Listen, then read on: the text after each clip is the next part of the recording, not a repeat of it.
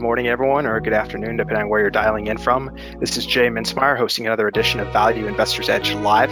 Today we have the CEO and CFO of Ardmore Shipping, Tony Gurnee and Paul Tivnan on the line with us. Ardmore Shipping is a product tanker firm specializing in MR product tankers with a few chemical tankers. They reported earnings this morning, 5 May 2020. For disclosures before we begin, I do have a long position in Ardmore Shipping.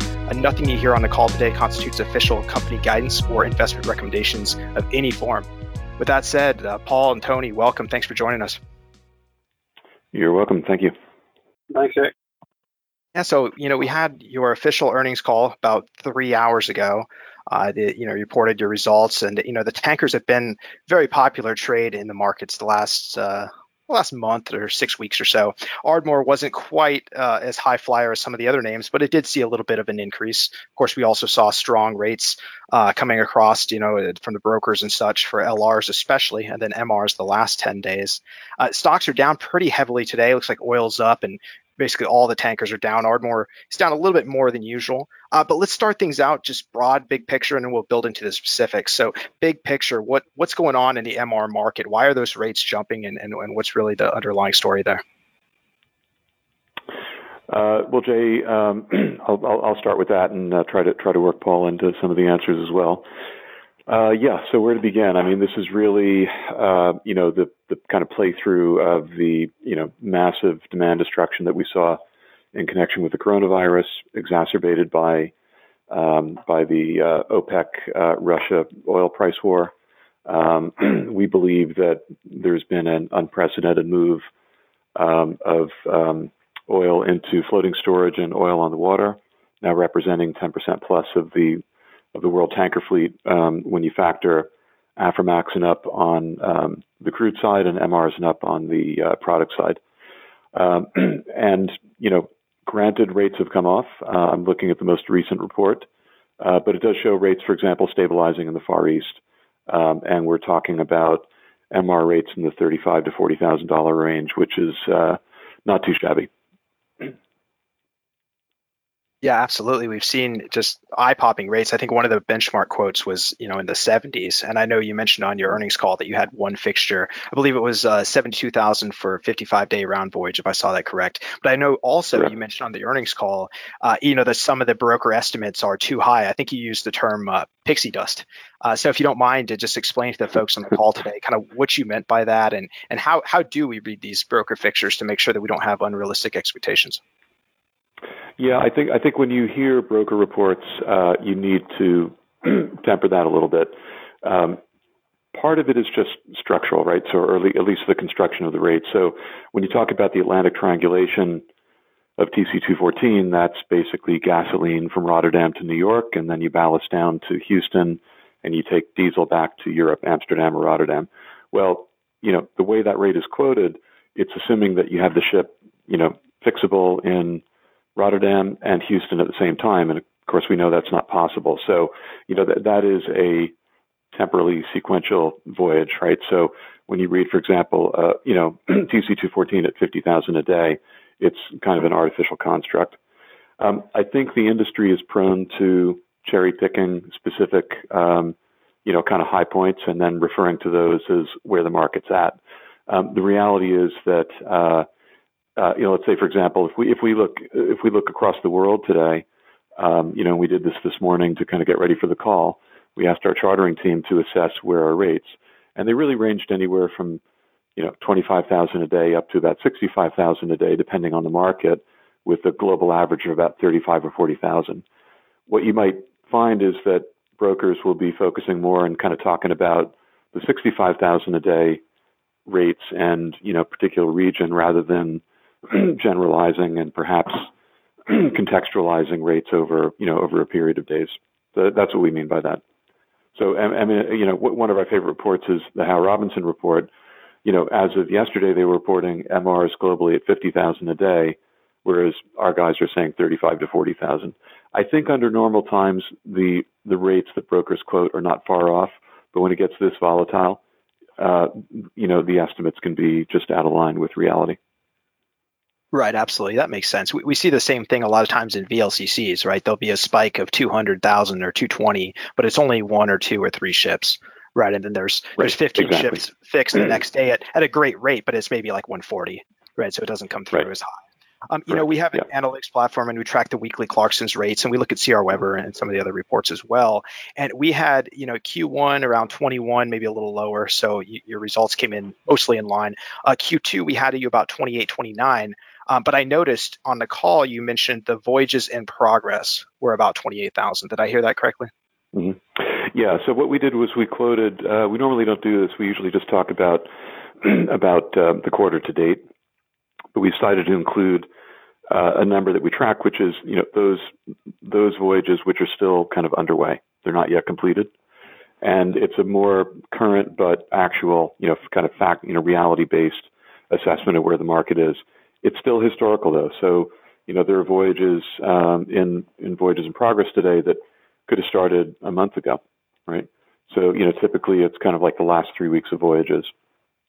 Yeah, that makes sense. I think you mentioned, of course, you just closed 24,000 at 55%, and then I think on the live earnings call, got to make sure I get it out there so it's public information, right? Yeah. But I think you mentioned Yeah, sure. you had an additional fixture that was above 50, so you've had two super high fixtures. Does that sound about right?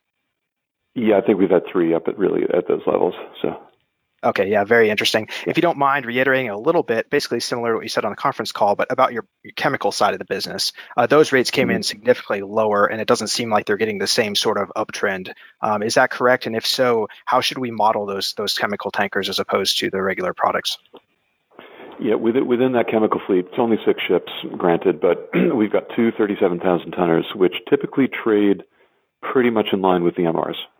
Now, having said that, they tend to do longer voyages in veg oils and things like that, so they won't capture the upside immediately, or perhaps as quickly as the MR fleet does. But generally speaking, those two ships perform pretty much in line with the MRs. The other 4 are 25,000 tonners, and they're a substantially lower amount of capital invested, and then the results that they achieve are correspondingly lower as well, right? So, you could, depending on, the market value differential between those and the MRs of similar age is probably 20-25%. So, for example, when we talk about 16,000 a day, you could kind of up that by 33% to come up with an MR equivalent number. That's something we usually don't spend a lot of time dwelling on to make sure people understand, but that is a fact, right? So for Q1, those ships came in at, I think, around 19,000 a day. We were very happy with that. At the moment, Q2 to date, they're at a lower level. Part of it is just that it's a very small data set of only 4 ships, and they tend to engage in surprisingly long voyages. So you do see a pattern of front haul, back haul in those that can actually kind of show up in our quarterly earnings with that kind of lumpiness or differential. So, overall, we're happy with the results. I think on a capital adjusted basis, they perform pretty much in line with the MRs. Yeah, very interesting. Yeah, I think actually on the Q1 results, the chemical came in a little bit higher. It was a few $100 higher. So I was actually impressed and a little surprised by that. Of course, the MR is slightly weaker. Let's talk a little bit about capital allocation. So we have a lot of investors on the line. Looks like we got a little over 50 now. A lot of interest in kind of the dividend policy and how that changed. Can you talk about the evolution of that? Because I think it used to be 60% of profits, right? Which today would have implied 12-cent dividend. But now we're keeping cash for deleveraging. Can we talk through that a little bit? Yeah, happy to, and maybe just kind of pull back a little bit and talk about a bit of philosophy around dividend policy. When we started off as a public company, we had a quarterly dividend policy of 10 cents. At one point, we decided to shift to the variable, or the variable payout basis of 60%, and at that point, we tripled the dividend. The stock price did nothing. But we did it because we felt it was a more sustainable policy. We went through a period of 3 years of very, very tough market conditions, accumulated a lot of losses. So coming out of that, really, mid-year last year, we began to think, what's the right policy? I mean, we've, to kind of go forward with. And it was a fairly extensive discussion, on an ongoing basis at the board level.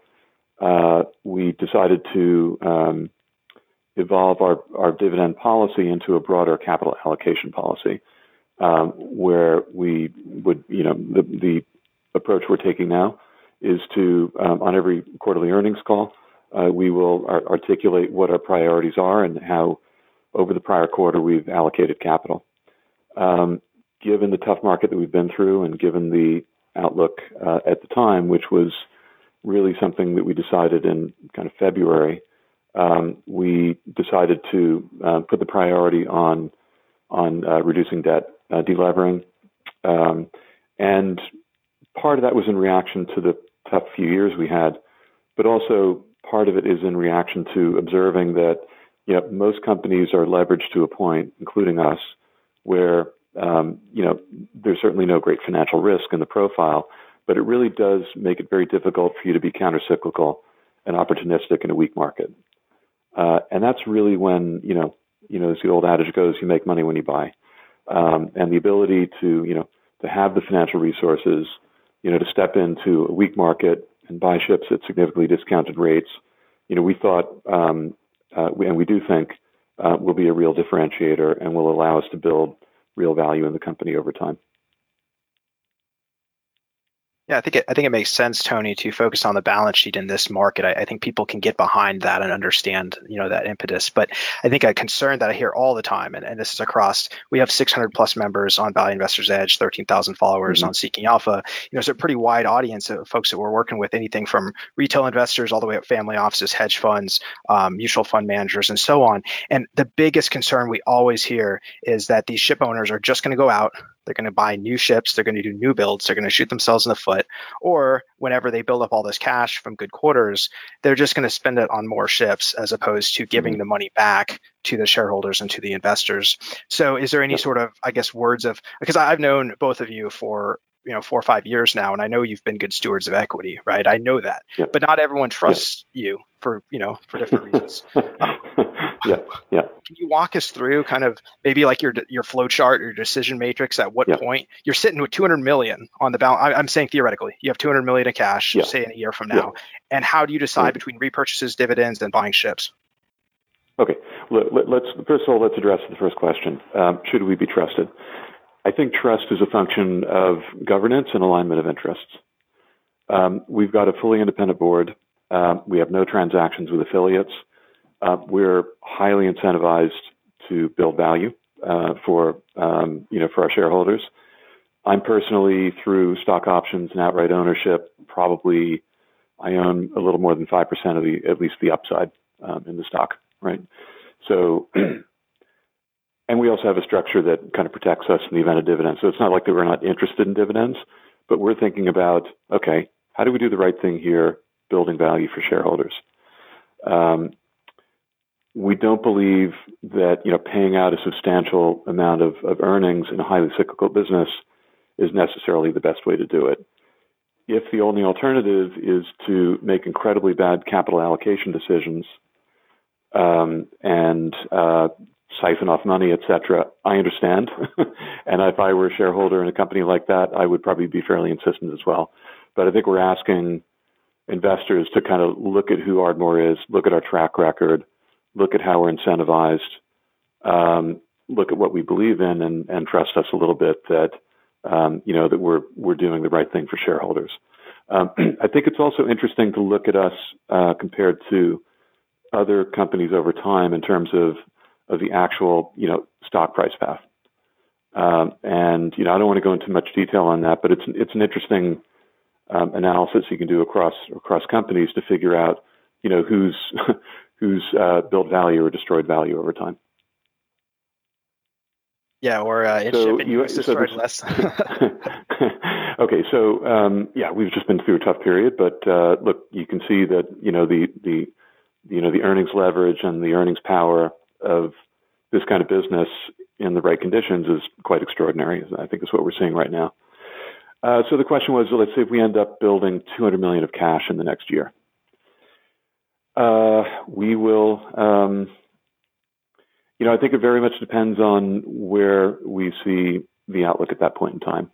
And hand on heart, if we felt at that point in time that we had met our leverage targets, leverage and liquidity targets, and felt that on a cycle, on a kind of a cycle analysis basis, we felt we didn't really have a good use of capital, we would pay it out. We'd either buy back shares if they were cheap, or we'd pay it out in dividends. Yeah, certainly makes sense, Tony. In terms of repurchases, because I know I mentioned, on the call this morning, I think Randy Givens, good friend of mine at Jefferies, had mentioned your NAV was 10 or 11, and I think you mentioned, well, maybe that's a little bit forward. Yeah. I've calculated your NAV, and everyone has different estimates. That's fine, but look, I've calculated your Q1 20 NAV, so 31 March financials, about 750, and you go Q2 estimated, and there's still some tail left, so we don't know, but 850, $9 somewhere in there, right?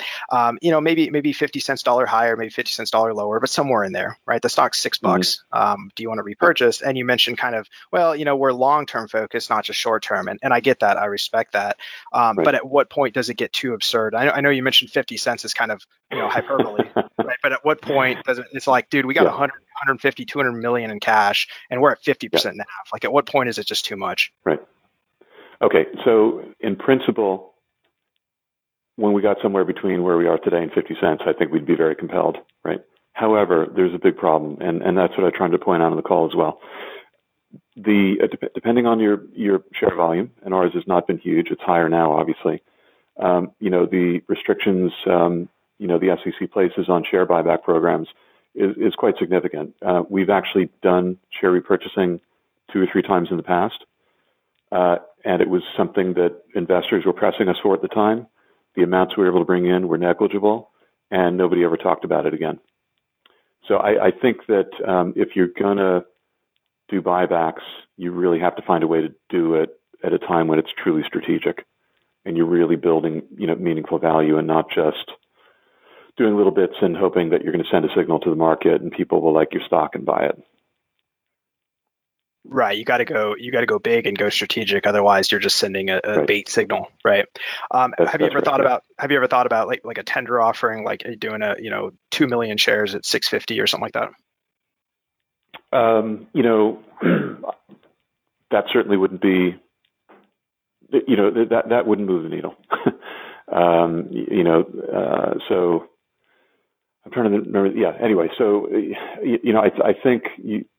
I think you'd have to talk. You'd have to be considering a much larger volume in buyback and at a lower price for it to have a meaningful impact. Yeah, very, very interesting way of looking at things there. Because obviously, if the NAV is $8 or $9 and you're buying at $6, you're basically just creating value for remaining shareholders, right? But there's a trade-off because you're lowering your liquidity and you're increasing your leverage, right? So it is a trade-off for sure. Honestly, if we had nothing else to do with cash, and I hope we get to that point, that would be a nice place to be. And we were thinking about paying special dividends or buying back. Obviously, if the stock was trading a couple bucks below NAV, we would buy stock back. But I don't think, honestly, we'd be able to bring in that much, and that's my point. Yeah, it's interesting to see. Just because of the sort of the restrictions around these kind of programs. Right. Well, I guess that final question to kind of tie it together is maybe what folks are concerned about is that instead of trying to buy stock, whether or not it's successful, trying to buy stock at 60%, 70% NAV versus spending that same cash on secondhand vessels, right? Because I understand you're probably not going to do new builds at this point, but maybe if the prices drop, you might do secondhand acquisitions. But look, if the prices drop for secondhand acquisitions, your stock's probably going to drop as well. So at what point do you say, I'm going to spend 100% NAV buying new ships or secondhand ships versus spending 60% NAV and buying stock? Does that go into the consideration? Yes. This is good. I like the discussion. 60% of NAV for us would be $4.50. Probably, maybe something like that. So, I think the opportunity would have to be really actionable, right? In other words, you could get it in sufficient volume. So, for example, even if you just buy one ship, you're going to put $10, $50 million to work in equity, right? that's multiples of what we've ever been able to do in a stock buyback program in one quarter, right? If you do a tender offer, it takes many, many weeks. You're signaling to the market. I don't think anybody's going to really be interested in surrendering stock at that kind of a discount. So you're going to have to pay a substantial premium. So it's all quite problematic. But like I said, if we the first time I came across this question was in probably 1996, right? I was at TK. We had just completed the IPO. The market was, moved up over the subsequent year or two, and was in New York meeting with investors, and they said, are you going to basically buy ships or buy shares, right? So, it's a question that's been around a long time. What I want to just try to emphasize and get across and convey here is that at any given point in time, we're looking for the right thing to do with regard to financial risk in terms of capital allocation to maximize value. You'll notice that we're not building an empire, right? We could have many, many more ships than 25. Why do we have 25? Well, because that's actually resulted in a pretty high stock price relative to, where others have gone over time, right?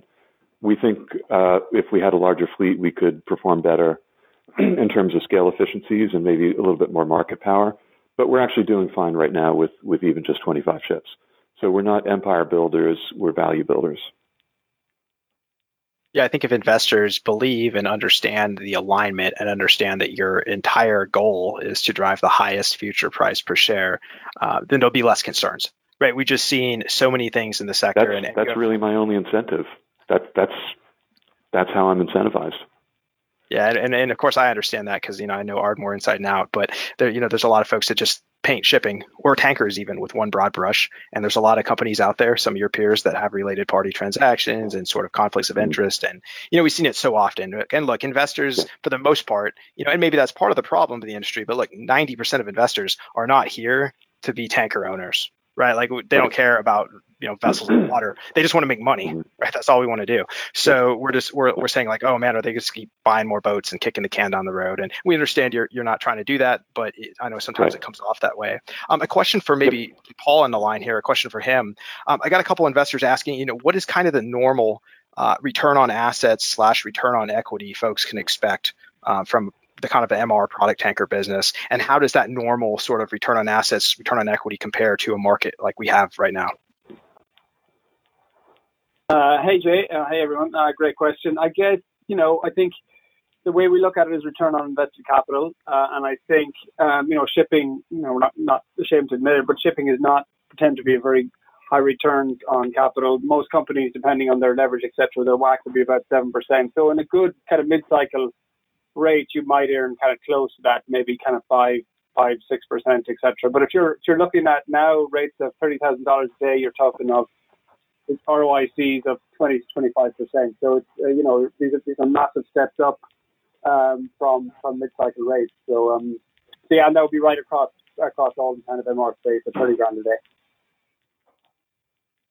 Yes, it's significantly outsized return compared to the average, but the average is admittedly not very good, right? So just if you don't mind walking through, and either one of y'all walk us through kind of what the normal MR cycle, what a normal average year looks like, and what a normal average May or June looks like. Well, I'll give just some my perspective on it, and then maybe Tony can chime in. I think, look, if you go back to kind of really big picture. Shipping cycles tend to run, and maybe the last couple of cycles have been slightly different, but shipping cycles going back, 10, 20, 50 years tend to run in 7-year cycles, peak to peak. And within that 7 years, you can expect maybe of that, you probably make money, really good money, 2 to 3 years, and then you'll kind of break even to kind of loss making for the other, kind of call it 3 to 4. So that's how the cycle typically looks. You tend to have quite a few barren periods. And then you've got a few outsized years which really make up the difference. And then the mid-cycle earnings for MRs, we've worked out that for a conventional MR is probably around $15,000 to $16,000 a day, and that's how we measure everything, whether it's a ship acquisition or any form of investment. Look at it right through the cycle. So going back to Tony's point, we try and allocate capital with that in mind. And if you're making lots of money, you should husband the cash, and you can buy it at a lower point in the cycle. So I would say. mid-cycle rates, that's where we would have them kind of peg that kind of $15,000 to $16,000 a day. Then during the year, I'll let Tony comment on this. We tend to joke about seasonality. I think the winter is definitely stronger. The summer, depending on kind of refinery turnarounds and the end of the first quarter and then early in October, they tend to be kind of softer periods, but that can only be for a couple of weeks. It also depends on how the market looks. So, for example, ordinarily you would have expected summer to be slightly softer, but in the third quarter of 2015, we had our second best quarter ever. This is one of our better ones just gone.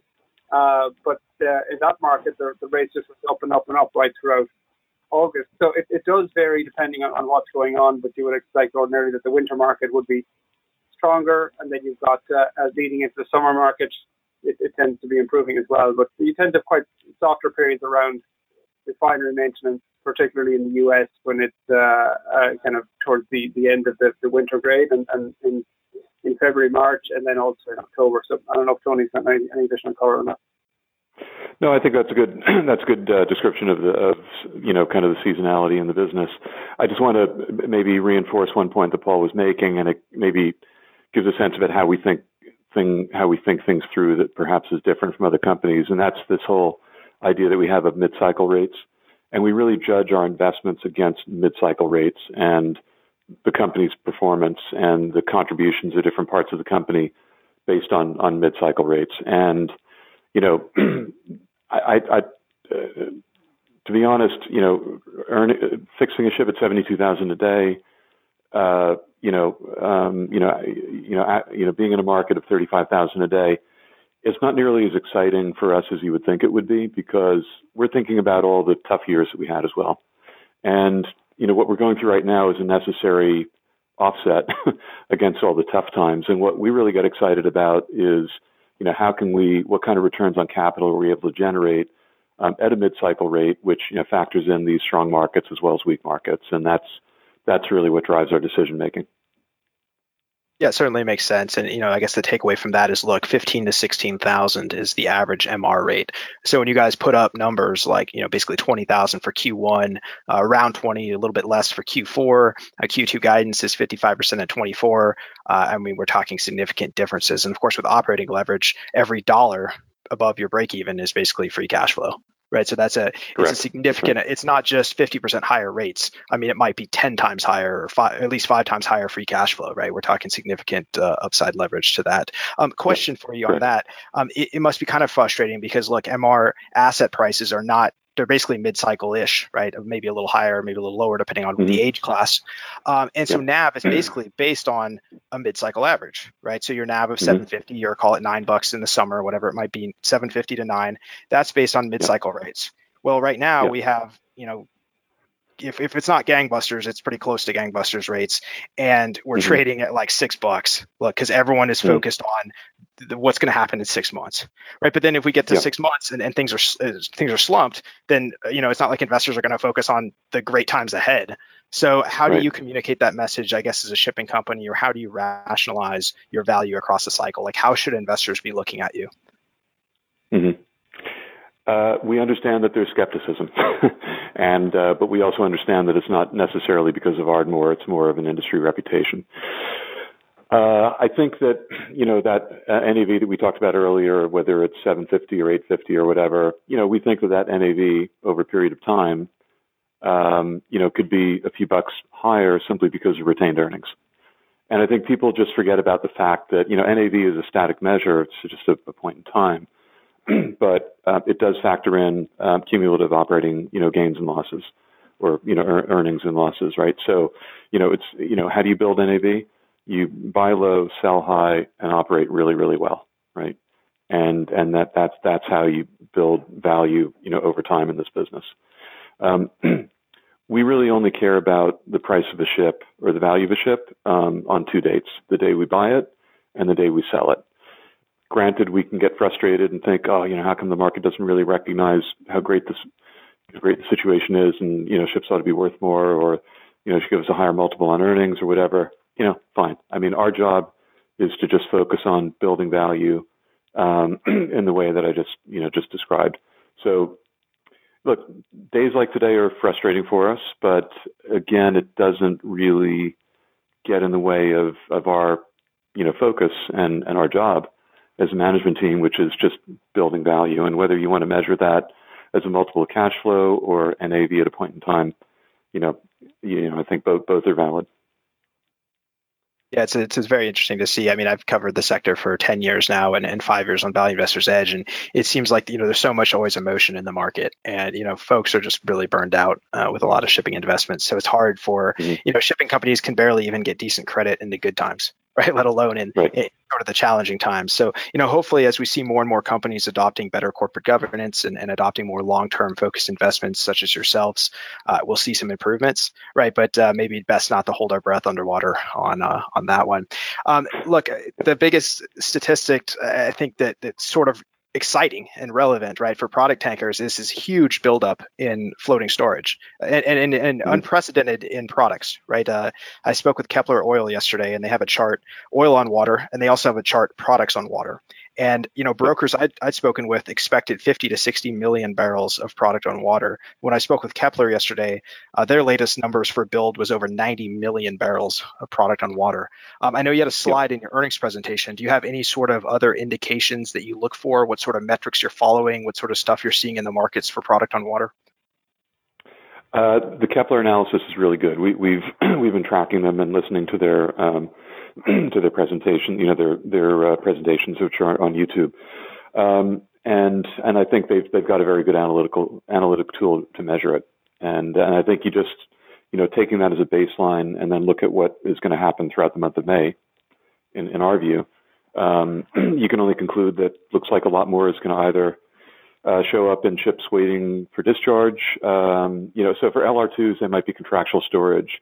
In the MR space, it's more like, waiting for discharge. As I mentioned, we had a ship sitting for 40 days waiting to discharge. That's floating storage as well. That ship is out of the market. It's actually earning demurrage. So it's doing fine. So I think the slowing down of vessels, resulting in more quote unquote, product on the water, and waiting to discharge is only going to continue growing and, creating more demand if you want to look at it that way, or, taking supply out of the market. Yeah, very, very interesting. There's some recent commentary, talking about land storage being plentifully available and, the oil and product builds being less than expected. But it seems odd, that we're seeing the huge build in floating storage, if that's the case. What have you heard from your customers? Is there plenty of terminal storage available for products, or do you think it's mostly going to have to go floating going forward? I think the signals we get on that are mostly just what we can kind of pick up, off the internet and kind of talking to brokers and things. And it just seems like it's very tight. I think there's theoretical storage and there's functional storage. It seems like everything that could be leased has gone. It's not all full, but inevitably it's not all in the right places, and it's not all going to be made available. And I think it was Kepler that made the point, it was very interesting that, half of all the excess or, the remaining storage capacity is in just two countries, in the U.S. and in China. And of course, this is a very, very, broadly spread, global business, right? So it just seems, then, Rystad from Norway's got their own view. Kepler seems to be a little bit more, almost cautious about, declaring when they think functional storage will fill up. Rystad is a little more overt about it. Either way, it just seems like by the end of May, it's going to look very different from what it does today. And the other thing I'll mention is that, I've experienced this in different situations before. The reality is that kind of a scenario is catastrophic for the oil industry, which is a huge business, and we don't wish ill on anybody, especially in these, conditions. But you can imagine why people would have a bias toward, a kind of a positive view on, demand recovery and, reduction in production, et cetera, because the consequences for them are just so severe. As a result, I think they're probably, putting too much of a bias on it all working out okay. And we just don't quite see it that way.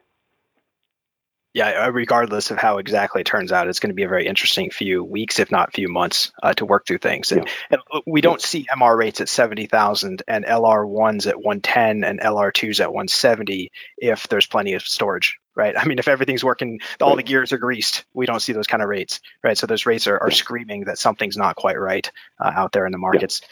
So any parting shots? I mean, obviously the market is rough for all tankers today. It seems like, oil's up, contango's down, tankers down is kind of the simple core. Ardmore's down a little heavier, right, on earnings, but any parting shots you want to leave for investors on the call today or on the recording later? Well, I have one of the books on my desk right here. It's Benjamin Graham's The Intelligent Investor, and he talks about Mr. Market. And I guess Mr. Market's just depressed today.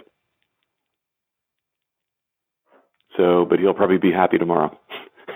So I think you can, we have the luxury of, being able to kind of focus on the physical business and taking a long-term view.